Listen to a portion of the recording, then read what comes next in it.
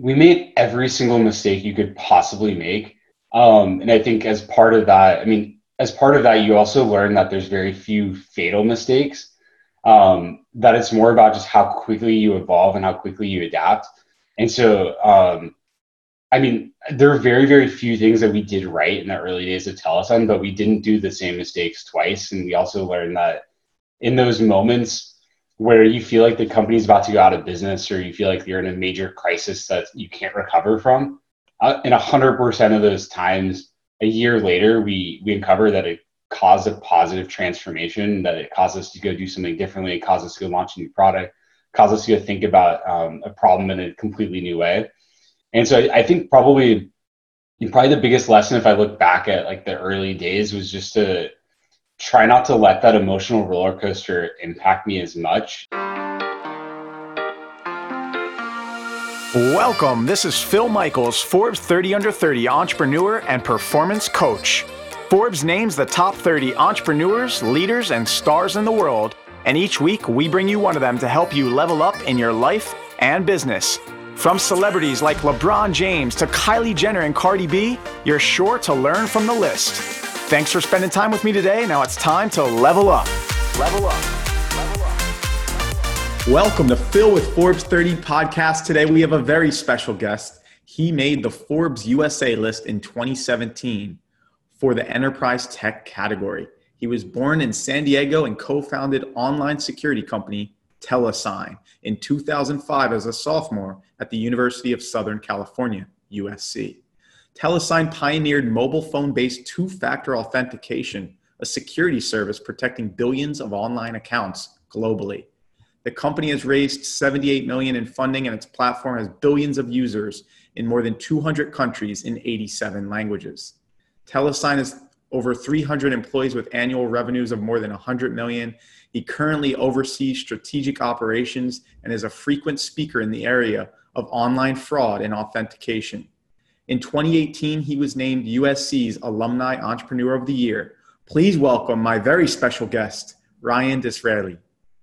Hey, Phil, thanks for having me. I'm guessing you call everyone a special guest, but I definitely feel so special to be here and happy to chat with you for a bit. You're extra special, and I'm very excited to have you here. It's always a pleasure when we get to reconnect, and I'm honored. So welcome to the show.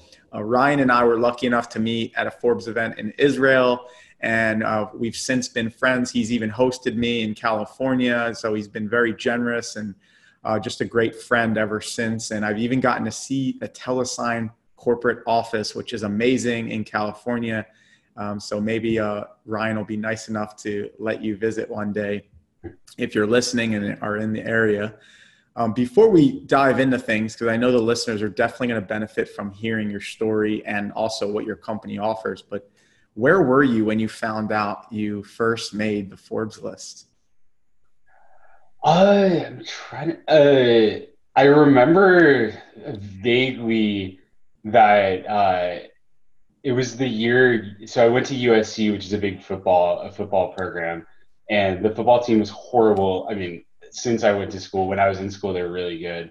And a few years ago, the team made the Rose Bowl and had a dramatic comeback and won against Penn State.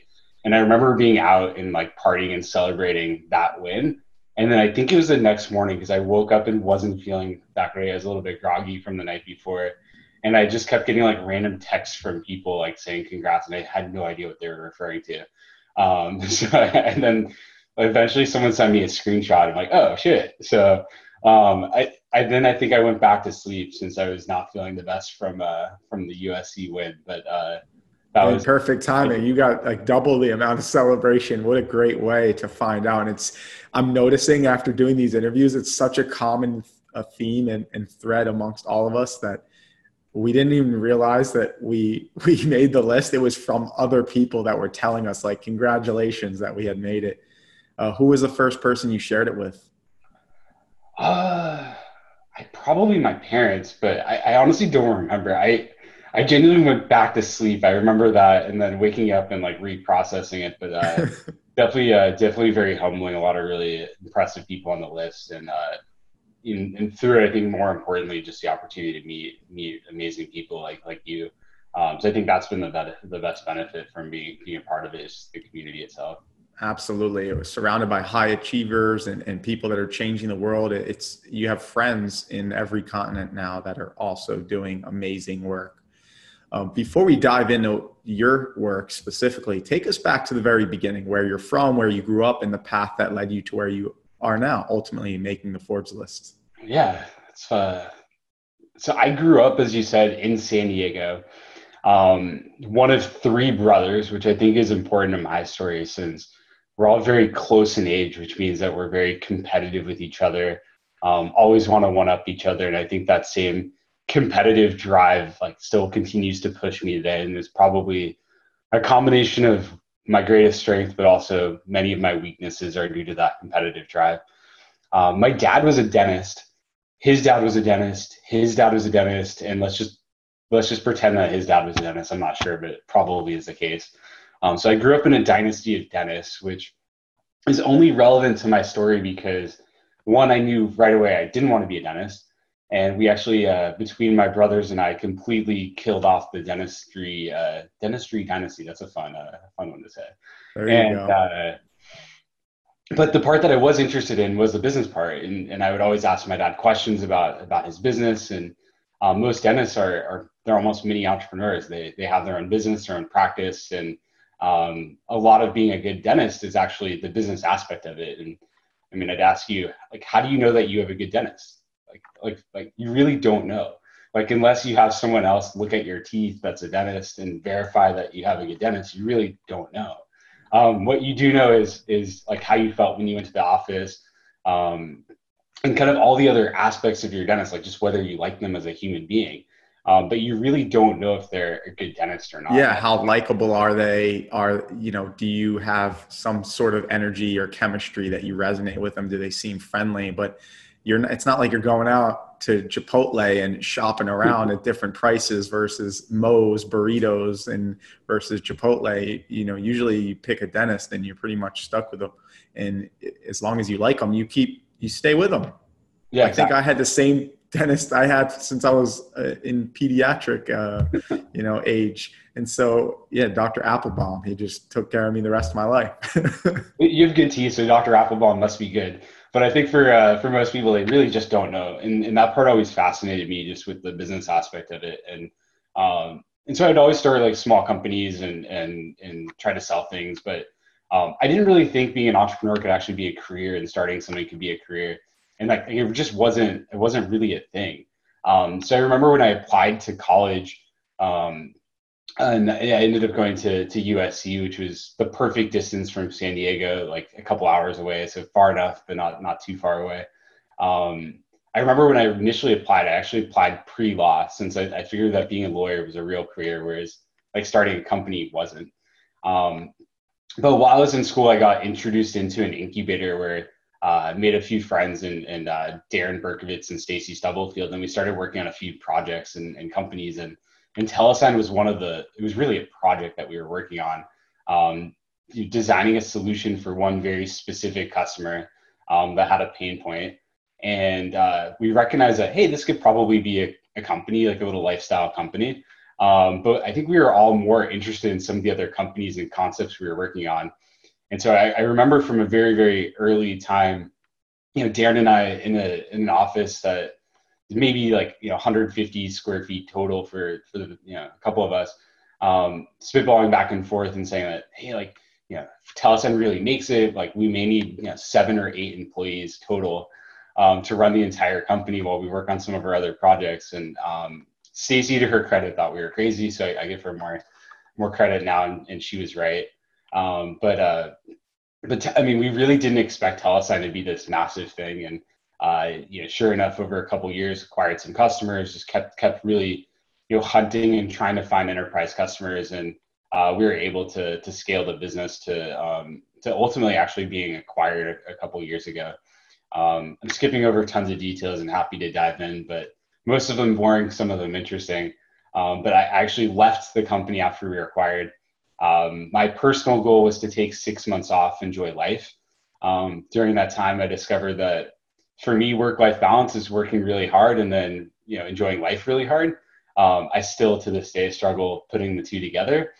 But after 4 months of enjoying life, not 6, I got a call from the CEO of the company that bought Telesign, and he asked if I would come back and help out for a little bit. I agreed to do that, and it's been almost 2 years now that I've been the CEO of the company. We've doubled revenue, more than doubled revenue in that time. Continued growing. We're pushing close to 400 employees. We'll cross 400 probably in the next couple of months. And honestly, having a ton of fun. Never expected to be back, but I think every part of my journey has been, I've had a plan, and I've somewhat scrapped it opportunistically as things have come up, and I've enjoyed doing that. So And what a rewarding compliment, though. It's like you leave the company, they're like, no, we need him back. Let's get him back in here to run things. And you not only came in to run it, but also doubled the revenue. That's very impressive. I mean, what a compliment. Yeah, I'm sure they would have been fine with that without me, but but I know. I mean, I'm having as much fun as well. So I mean, it's to Yeah, me, man. I feel like I have unfinished business, so we can do a lot more. And as long as I'm having fun doing that, I'll stick around and continue doing that. What I'm did you sure. do when you took those 4 months off that you had planned for 6? What did you end up doing? Yeah. So I learned a lot about myself because one, I thought that my personality, I'd be super bored after a couple of weeks and ready to work again.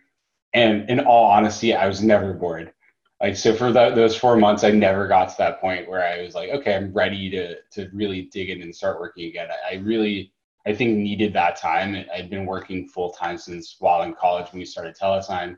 I remember graduating on a Friday and going to a conference on that Saturday and trying to just sell the product. And so I really needed that time. And I did a few things. So one, I definitely traveled a bit. I met you in Israel. I think that was like my third week off, which was an awesome experience. I went to Africa, went on a safari, did a few other traveling, also just visiting family and friends, even in the U.S. that I hadn't seen. You know how you have those list of friends that you're like, oh yeah, I'll definitely visit you, and then you never actually make the time. Um, I started making the time for that. And I don't know, I stayed busy. I mean, I was still kind of passively advising the company and involved in a few different things, but I was amazed how busy you can stay even when not working full time. It was pretty interesting to learn about I this. remember you were telling me how you wanted to go on a safari and a lion almost attacked you, right? Yes, I learned, for anyone that's listening, if you don't take anything away from this podcast, just learn that if you see a lion and you're on foot, like, you're supposed to look big and walk backwards slowly, not do what I did, which was run as fast as you possibly can away from the lion. So if What you, I, happened? I hope I saved a life right now. Yeah. But it was my last day of a safari, and for those of you that have been on a safari, you don't actually get out of the car. But the last day, we came across this one spot, and my guide was telling me that, oh, this is the one spot you're allowed to get out. Like, you can actually like climb this rock and get up there. It's safe. Don't worry. Like, we take people up here all the time. And I even remember asking, I was like, there's no lions. He's like, no, like, no problem. So we get up there, and I climb. I was like, oh, this would be like a cool picture. Like, I don't have a picture of this safari with me in it. It's just me taking pictures from inside the car of animals. And so I asked the guy to take a picture of me standing up on top of this rock. And I hear him go, lion. And I thought he said Ryan. So like, he had an accent, and I was like, yeah, okay, whatever. I was like, it's a bit odd he's yelling my name. And then I see a female lion kind of pacing right at us, obviously really upset. And I learned in that moment that my fight or flight is definitely flight. And I jumped off this rock, which wasn't actually that.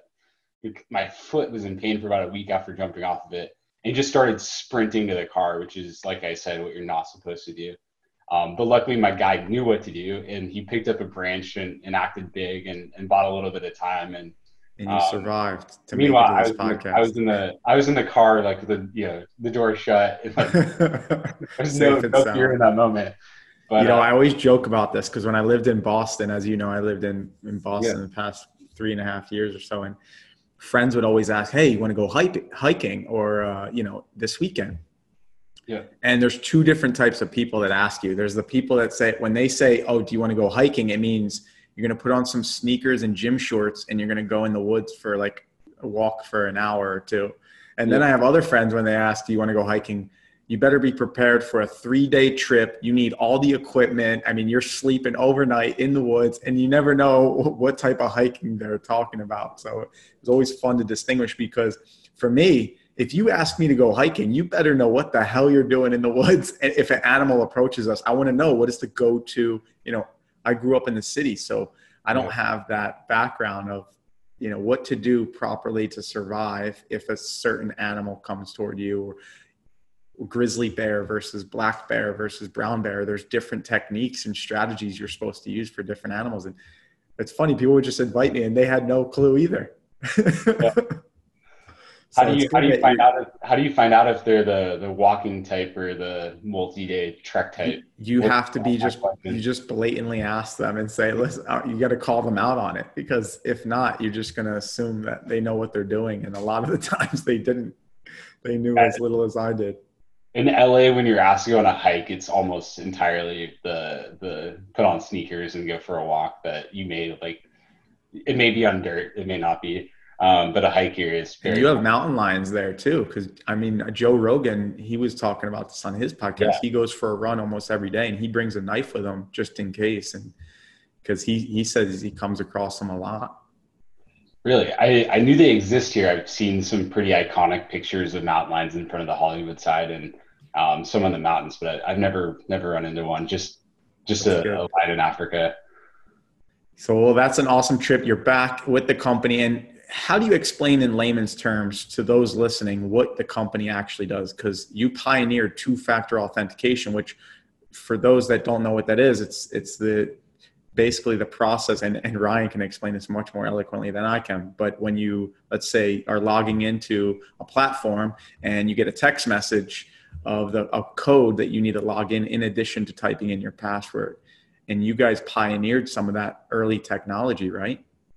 Yeah, I mean, you explained it quite well. So that's exactly what we do, and really for the largest websites in the world. So I think 9 of the top 10 largest websites in the U.S., 21 of the top 25 globally, and exactly that. Anytime you receive a text message or a call with a code to verify your identity, thank you. You're probably making Telesign a fraction of a penny, and we appreciate it.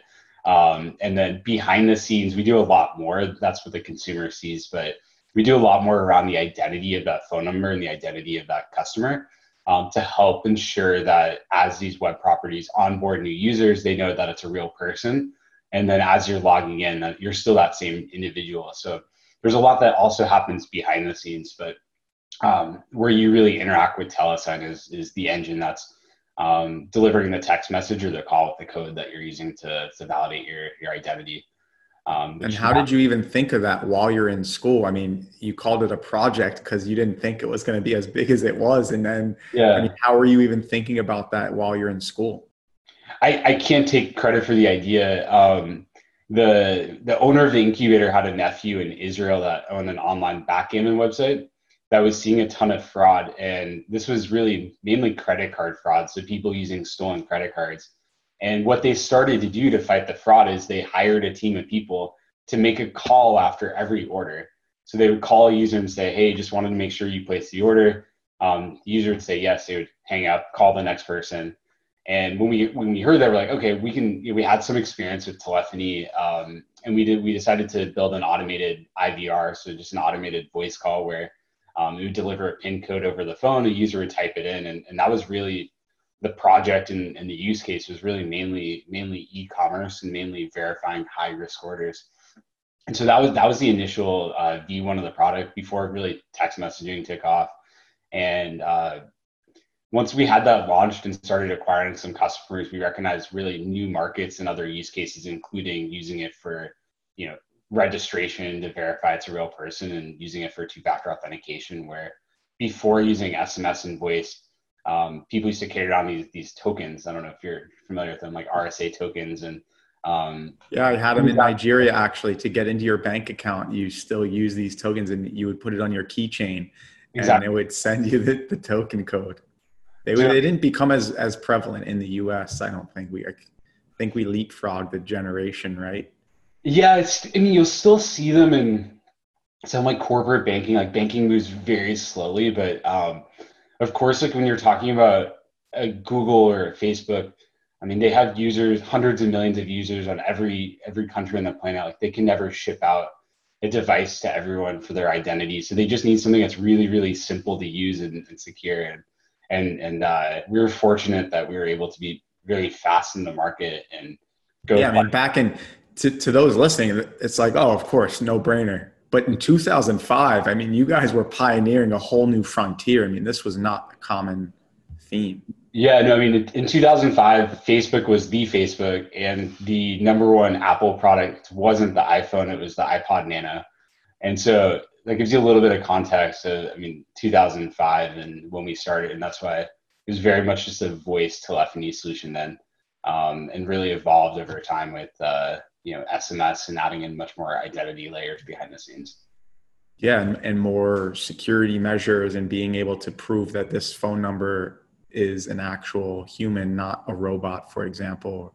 Yeah. So, I mean, you're in a very unique position because most people, especially in Cali, hop around from one company to the next. They're trying to, increase their career stature and prestige, and they're moving on from one company to the next every 18 months or 2 years.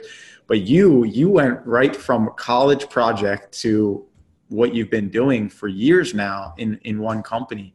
I mean, that's pretty rare. What would you say is the single most important attribute that got you to where you are today, that making it to as successful as it is now? Yeah, I don't know if that's a compliment or a bad thing to be at the same company, but for me, I mean, if you told me back then that I'd still be doing this, I would have thought you're crazy. But to me, like I continue to find just new growth opportunities for me personally and for the business. And I also feel like I think I mentioned before that I just have unfinished business and want to continue to grow and very much belief in the growth. So one, like I don't think I'd still be doing it if I hadn't left. I really needed that break. And so without doing that and coming back, I'm gonna for sure be on to the next thing.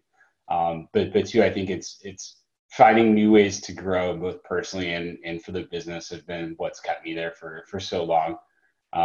But I'd imagine when you talk to founders that have been at a company for similar periods of time, they probably would say the same thing, that they never expected to be there for so long and always expected to be on to the next thing. But I'm enjoying what I'm doing. And that break was probably helpful too, because you're like, okay, I get to stop, pause, reflect, see how I envision the future and prevent burnout from happening. And then it's like an unexpected surprise that makes it even more worth, the positivity and energy that you get from it. And I mean, that must be reinvigorating for you, but you do that often, right? Like you stop, take a break. I know you love to travel. That's where you and I connect on a lot of areas outside of business. I mean, how are you maintaining that healthy mental health, physical health to ensure you don't burn out now? Yeah, I do love to travel, and I'm very fortunate. We're recording this in COVID time, so I don't know when you're going to air this, but um, this is the longest I've ever been in one place at one time, and so I'm getting a bit stir crazy right now. But I'm fortunate that more than half of the Telesign team is international and mainly in Europe, and so I travel quite a bit for work. But what's nice in that role is that I'm able to attach a weekend and go explore a new city and explore a culture and do things that are crazy. Like I mean, in like right in February or March, I ironically was in Italy. I think right when COVID was there too. But I mean, I It was was in, Ryan. Ryan caused all this. uh, but I mean, like I literally went to Italy for 24 hours just to eat pasta, like which sounds ridiculous, but when you're attaching it to a weekend, it's like something that's totally doable. And I mean, I just changed my flights that I had to fly through Italy and went there and went to my favorite pasta place and just walked around and so doing things like that, which sound pretty crazy, like you would never fly from LA to Italy and just go have cacio e pepe, but um, Yeah, ladies and gentlemen, follow Ryan's path, and one day you'll be able to have dinner wherever you want, including Italy, for the night, and just fly back. yeah, but I mean, I try to just add on weekends for sure, and then Here it's really, I think focusing a lot on like fitness and nutrition has helped like create a lot of energy.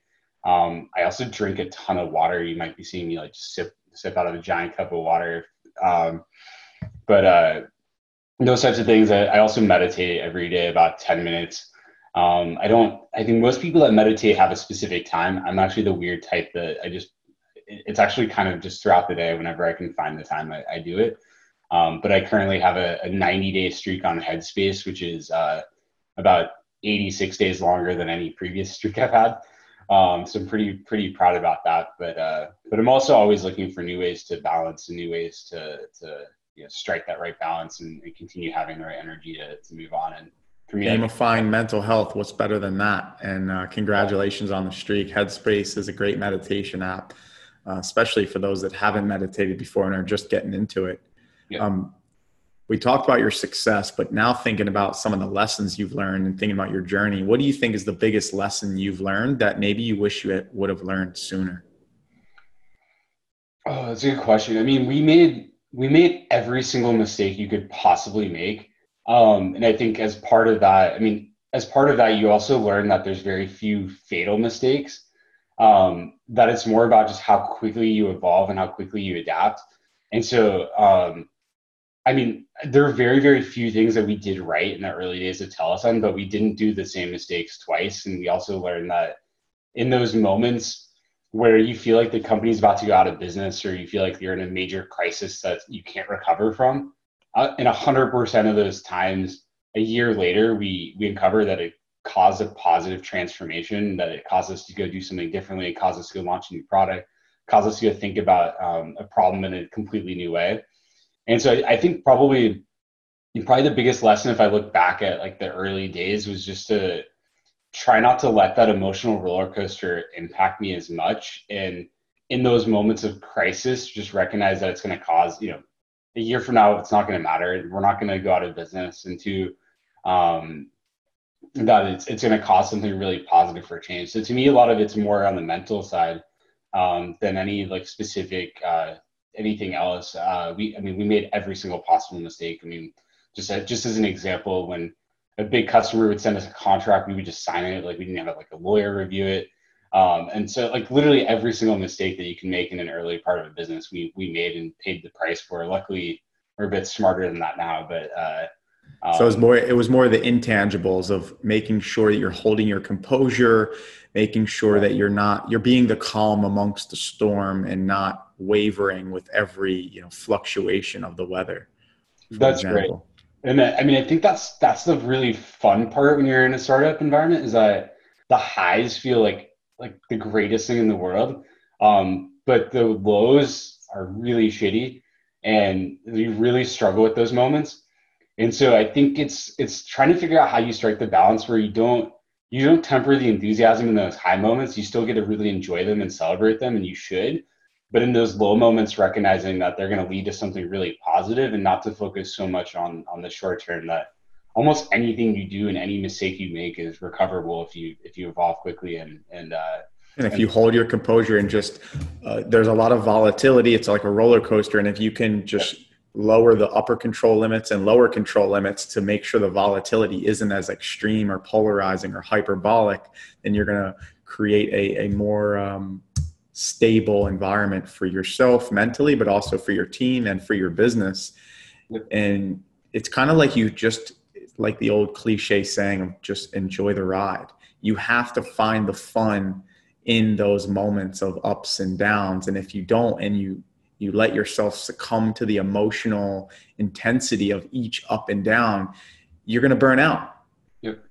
And you might end up making the wrong decision now because you didn't hold your composure. It's like you'll get over the mistake, the tangible stuff you can learn from, you can grow, you can get advice, you can hire coaches.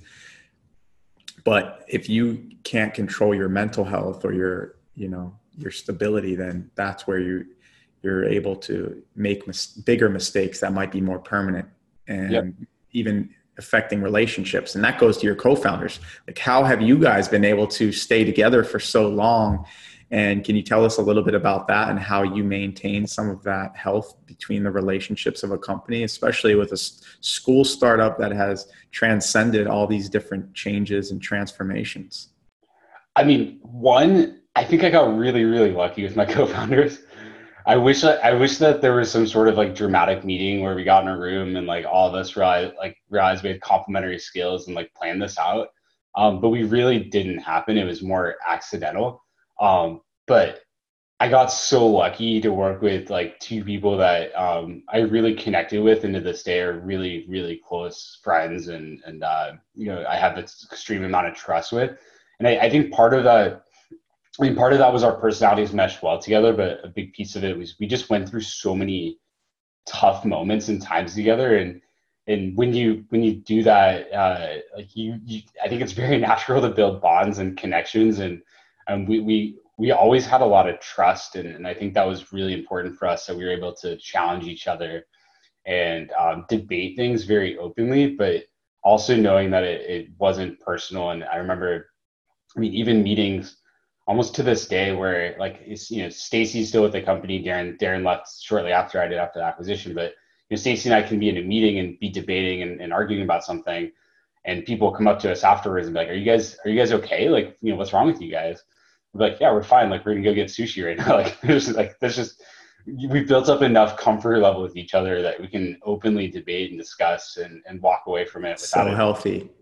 Yeah. Sushi solves everything too.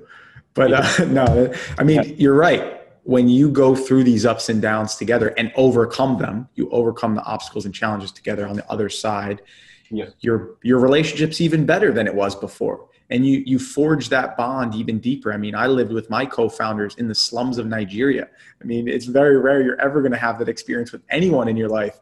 And so they'll always be family to me, irrespective of whether they stay with the company or not, because you've been through so much. Anything that happens outside of that, I mean, nothing could be harder than living there together. And same with the challenges with running a startup. Nothing is harder sometimes than the challenges you have to overcome as a business. And so if you're able to overcome that and you become even stronger, and it's like that old quote, I love this quote, which is strong timber does not, or good timber does not come with ease. The stronger the wind, the stronger the trees. And so if you have a relationship where you never had to go through any tough challenges or obstacles to overcome, it's not well tested. It doesn't have a good barometer for a litmus test of how strong that bond is. Yeah, I've never been married, so I can't appropriately make the analogy, but from what I talk friends that are married, I mean, I think it's very similar, where you have to go through like challenging moments, and you have to like have like those ups and downs together, and that's where you really forge that connection and that bond. And I mean, I will always have a bond with Darren and Stacey, and I think one we got really lucky. I mean, I don't think I can overstate that, but two, just the personalities and the fact that we were able to build trust so quickly, and never have it get personal, never lose trust in the entire amount of time that we all work together. That's awesome. And one of the other things that you and I talked about is we have these ideas, but we don't necessarily want to run them. And you and I were just talking about this last time we connected a couple of weeks ago, and kind of like Rocket Internet's idea. And I actually thought of you because the last interview I just had was with this guy, is a venture capital guy, and he created something called the anchorlist.com. And it's basically to find the best operators, not the best founders, the best operators. So when you do have that idea, and they rate people in 6 categories because they feel like there's 6 positions that can run a healthy startup and operate it properly. And I immediately thought around, I'm like, oh, this is totally up our alley, because we have these ideas. We don't necessarily want to run them, but we want to put them forward so other people can run them and move forward. So I figured I'd mention that to you. But what advice would you give someone that's listening that maybe has co-founders right now and they're dealing with some challenges and they want to stay with the company and grow the company as large as you have? I mean, what do you do to help with those growing pains? Because who you are as students is different than who you are as professional, coworkers. And then also you're a person that is good at being a founder is not always good at being an operator. What advice would you give there? I mean, I think the biggest thing is just trying to surround yourself with the right like coaches and mentors, or whether that's an advisory board or an actual board. And I think this is easier than most people realize to do. And when you ask someone for help and advice, like it's very flattering, and you can. It's shocking the number of like senior profile people that you can reach out to and approach it from. Hey, I would just love to pick your brain or like ask for advice. The response rate on something like that is really high, compared to just compared to just trying to sell someone something or ask for something. It turns out people really get flattered when you ask for advice or ask for help or mentorship or coaching. And so I think it's, Tellison was fortunate that we built a company to scale where we were able to go higher in and build the leadership team by, augmenting the three of us with people that had done it before, and people that had the operational experience. But as I look back, I think we could have augmented our own gaps in building a business just by hiring an advisory board, or building an advisory board, and finding mentors in the space that could really help guide us and coach us. And I mean, I've gone through like a pretty interesting journey, because I mean, as a co-founder, we then hired a CEO. Um, we went through an acquisition process, and then I became CEO after an acquisition, after leaving for a year. So I've kind of been through each of those pieces. And I still think founders make amazing CEOs. You have that sort of paranoia, that vision. You have, you're very customer obsessed. You remember what it was like to be at zero, and that paranoia always kind of lives with you. So I think anyone's actually capable of sitting in that seat that started a company. But it's more about just augmenting your skill sets by building that team around you. And if you can't go out and hire people, you can't afford to do that, go cold outreach to people that you really admire and people in your space. And I think most people would be shocked to see the response rate when you position it from a perspective of, hey, just want your advice and your coaching, and like, would you spare 30 minutes? And you can take that for Yeah. 30 minutes, and then turn that into a longer term relationship. But I've always been amazed when I've reached out for help, how responsive people are. Especially when you're a student. I mean, use that student card. Everybody loves helping a student. Yeah. And, coaching wasn't as popular when you were first starting out, but coaching is becoming more and more mainstream, and people are realizing like, oh, wow, this actually works. And it doesn't mean, it's kind of like that stigma. And I've talked about this in previous episodes, the stigma of mental health. And now mental health is starting to become more and more popular. Before, people thought, oh, you need to shrink. Like, are you crazy? Is there something wrong with you? Are you broken? And people are realizing, well, you don't have to be broken to help with your mental health or get coaching. Yeah. And it doesn't mean you don't have all the answers, but it helps to surround yourself with people that have different perspectives, different expertise, and care about you and the business. Exactly. I mean, running a company is really lonely, because you have problems on a daily basis that you can't tell anyone else in the company about. And there's issues and things, and people have opinions on things that you just wish you could tell them the truth and tell them the whole story. But there's just information that you have that, for privacy reasons or for other reasons, you just can't share. And then so I think having someone that you can talk to openly, that's not in your company, that's not a direct report of yours or peer of yours, is really, really important, because otherwise you're living with those problems yourself. And you're not, I mean, when you work at a company, you can go gossip and complain to your peers or your reports, and talk about certain problems that you're having on a day-to-day basis. But when you're a founder running a company, like, there's no one you can talk to. And I mean, I can talk to my co-founders, yes, but now, I mean, there's even things I can't share with them that are things that I could only maybe talk to a coach confidentially. Exactly. I mean, hey, I need to put you in front and sell me to other people as a coach, because that's exactly what I tell clients. Is it's very unique in the relationship. It's a synergistic relationship where they don't have an inherent bias nor a conflict of interest. Who else in your life do you have that with? There's certain things you can't share with your co-founders, your advisory board, your board members, your investors, your coworkers, your family, your significant other, your friends, not because, you don't want to, but there's an inherent bias with each of them and a conflict of interest possibly with each of them, or both. And then you're just left alone. Like, what do I do with all this information? I need to get it out somewhere. And that's why I think coaching, people are realizing, wow, if you run a company, you need someone in your corner that's directly invested in your success, in your health. And Yeah. when you win, they win, and vice versa. Yeah, exactly. And, one of the things I love that you said is you kind of, as a CEO and founder, you need to be the figurehead and the one that's good at executing, which is a rare position because those are two completely different skill sets. And so you need to look like everything's great, everything's going well, we're going to do awesome, keep the team motivated. You need to be inspiring and inspired. You need to be motivating and motivated. And then at the same time, you also need to put out fires and execute well. Which are two completely different sometimes those moments when actually you're feeling the worst, or those are the moments when you actually have to put on the face and be to the external world of the company, be the most positive and most uplifting, and that can be hard, but it's an important part of the job. Is to, the analogy I always use is whenever I fly a lot. We talked about traveling. Whenever you go through a ton of turbulence, I always look at what the flight attendants are doing, since they fly all the time. And if they're just sitting there really calm, like, nothing's changing their demeanor, they're just reading their book in their chair, then I'm like, I calm down immediately. But I've had one or two flights, only one or two, where I see the flight attendant themselves get like a bit nervous. And then I'm like, okay, maybe I should be getting nervous too. And I should, this is real now. And I think the same is true with leadership, where in those moments of crisis, people are looking at you for, are you the fight really calm, or are you also, acting in a hostile way and freaked out, and they'll take their cues from that for sure. Yeah, because you set the tone for the rest of the company, the rest of the team.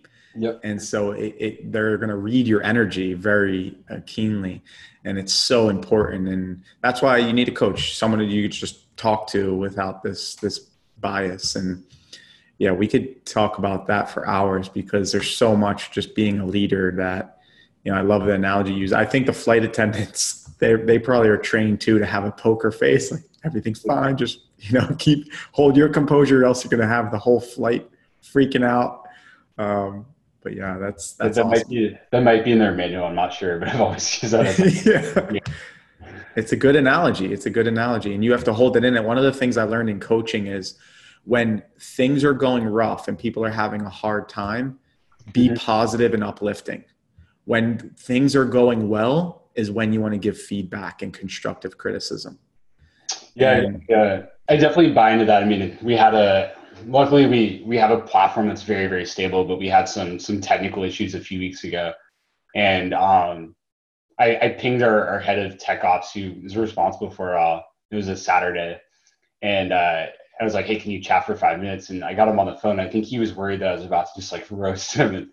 And I called him. I was like, hey man, I just wanted to check to see how you're doing. Like, how is your team doing? I want them to know that, hey, like, we're supporting. I know a ton of people are working overnight right now. Like, they've worked, 18, 20 hours in a row trying to solve the issue.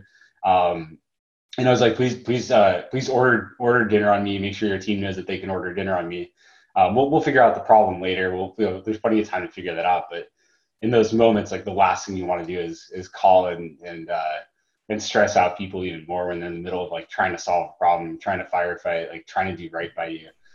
They're already stressed out, and the last thing they need is now you berating them with more negativity. So that is a sign for good leadership. There you go. See what I did there? Thinking of being an awesome founder and doing great things as a leader, I like to always dive into the scrappy, hustle. What's something scrappy you did to hustle in the early days that maybe you couldn't have shared in the very beginning, but you're willing to reveal now? Yeah, there could probably be a long list of things that we did in the early days. We were playing in a category where we're trying to sell to the largest websites in the world. But yet if they peeked under the covers and realized that we were 3 people without much meaningful revenue, with no investment, with no history, that we're teenagers or in our early 20s, they probably wouldn't trust us to run something so mission critical for their business. So there were a ton of things that we did to make us appear bigger. We would, if you called Telesign in the early days, and there'd be a voice prompt, like, for 1, press sales; for 2, support; 3, billing; 4, et cetera. No matter which one you pressed, it would always ring to my cell phone.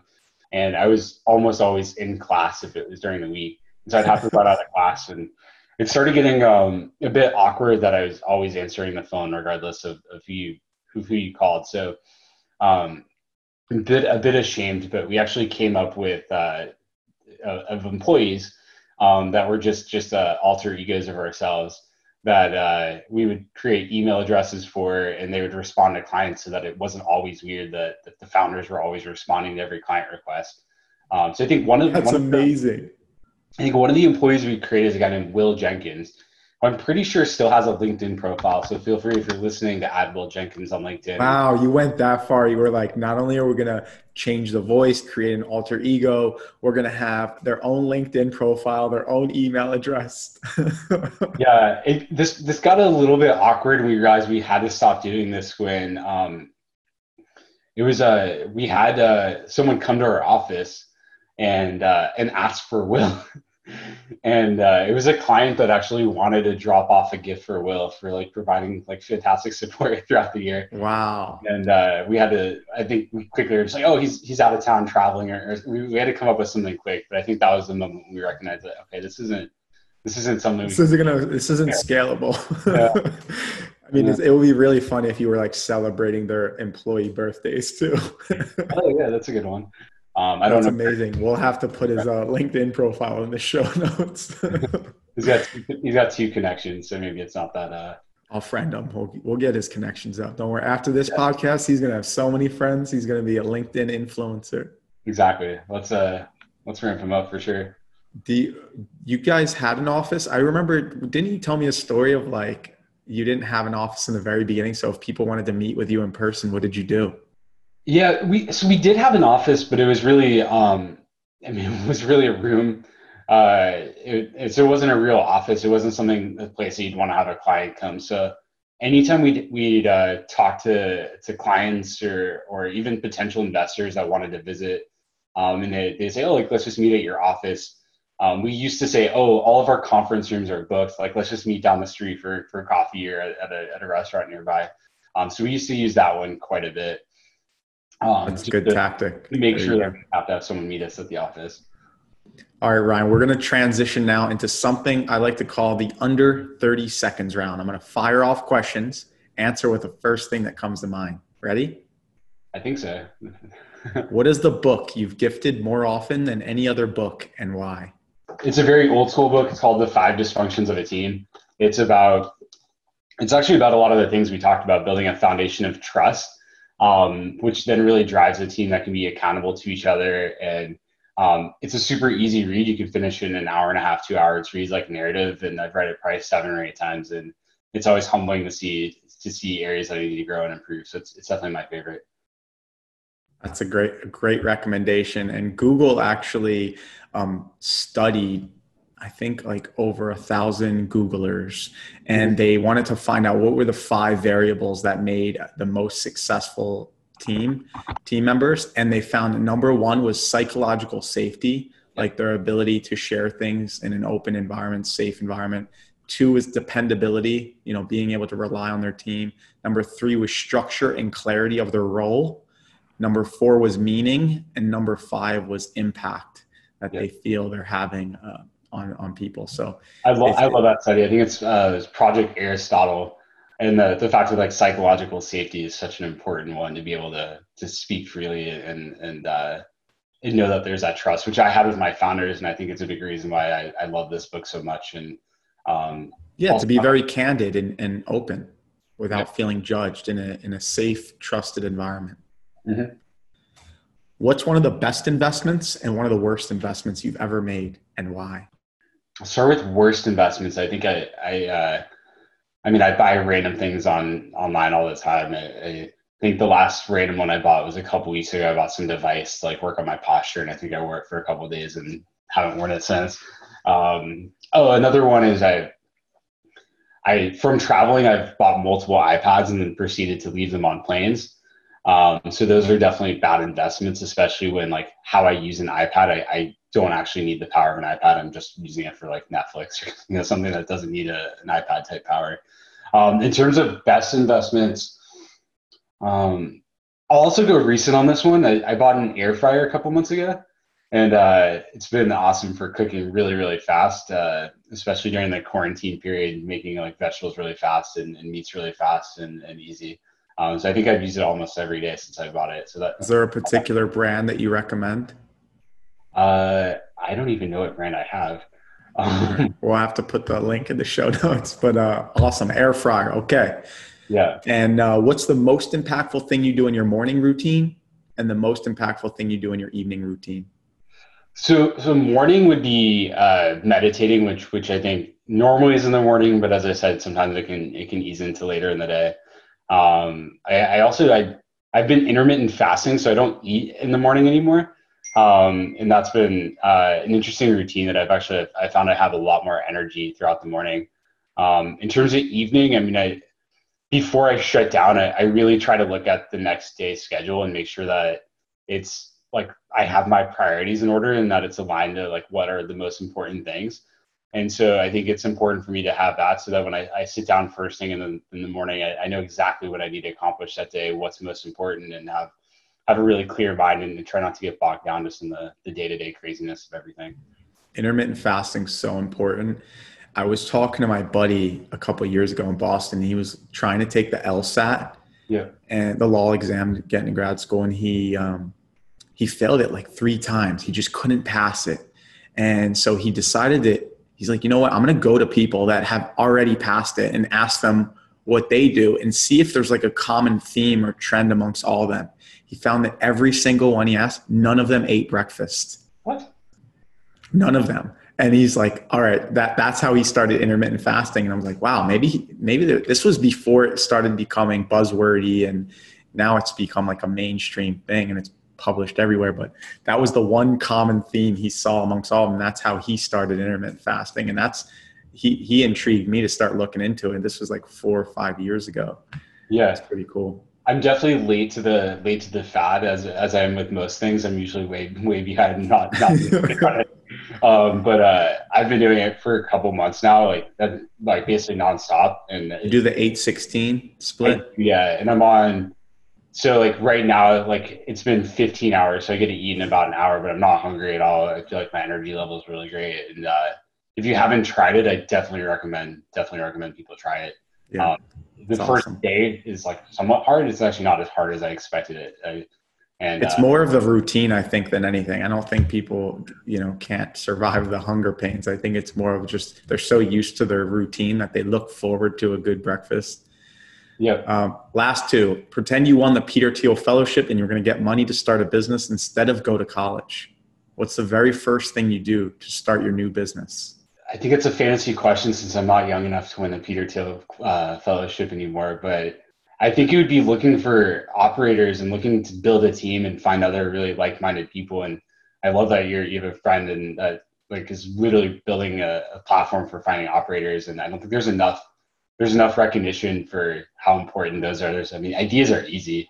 I have tons of ideas, but it's about execution. And so I think for me, it'd be trying to just identify and build teams and find really smart people that can help take ideas and bring them and start scaling them. 100%. What's something you never knew you needed? I mean, maybe the air fryer. We're really promoting this air fryer thing. Yeah. I don't know. That's a good question. We'll chalk it down as an air fryer until our next episode at a later time when we check in with Ryan in a year or two from now. Yeah. Before you go, thank you so much for being here today, Ryan. What's next for you? What's the next big goal, milestone, or bucket list item you want to achieve? Yeah, I mean, I have some longer term goals, but I very much have a lot of like very short term goals, and I kind of nerd out and create OKRs for myself across a bunch of different areas, business, but also life, and I do it actually monthly. Most people do it quarterly, and so to me, it's really growth across every dimension, whether it's personal, business. I recently read like Kobe Bryant's Mamba Mentality book, which is behind me, and I love the concept of that, which is just getting better every day and growing in everything that you do. And for Kobe, that was obviously basketball and then other interests. But for me, it's getting better at life and becoming a better friend to friends, better at relationships and better at business and better at like myself and my health and well-being. And so try to look at it across all of those, but it's just getting better every single day. Love that. Get better every single day. Where do listeners go to connect with you directly? I'm pretty bad at social media, so LinkedIn is probably the one that I'm most likely to respond.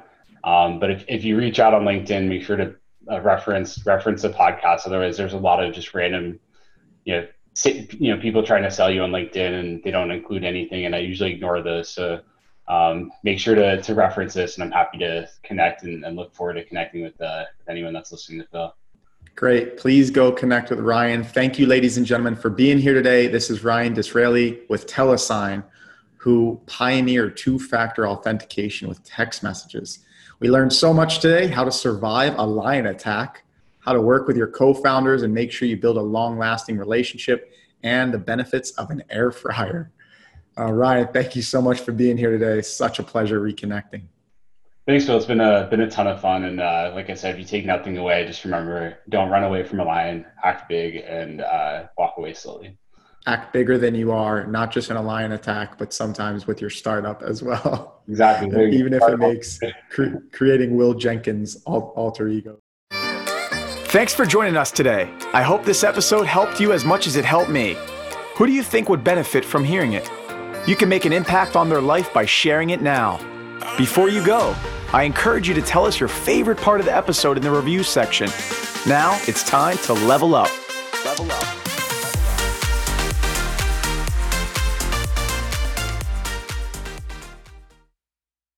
This podcast is a part of the C-Suite Radio Network. For more top business podcasts, visit c-suiteradio.com.